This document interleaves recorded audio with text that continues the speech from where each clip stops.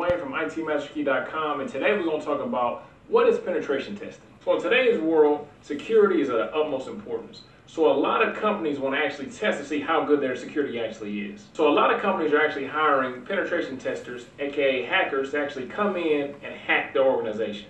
So there's three types of penetration testing.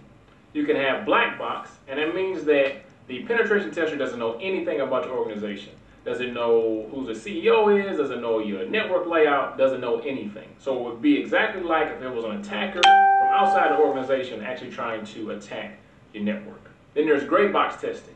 With this, you give the penetration testers some kind of information. So maybe you tell them the type of topologies that you're using. You tell them the type of devices that's going to be on the network. Just small little information, right? Then you got white box testing, where you tell them everything. You give them the network layout, you give them all the codes, everything, you give them everything possible that you can give them about the network or about the organization.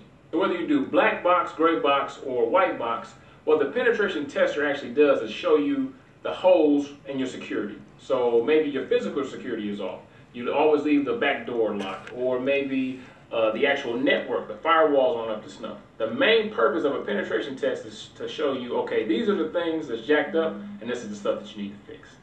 All right, gang, this is Dwayne from ITMasterKey.com. That was a quick class about what penetration testing is, and other than that, I'll see you in class.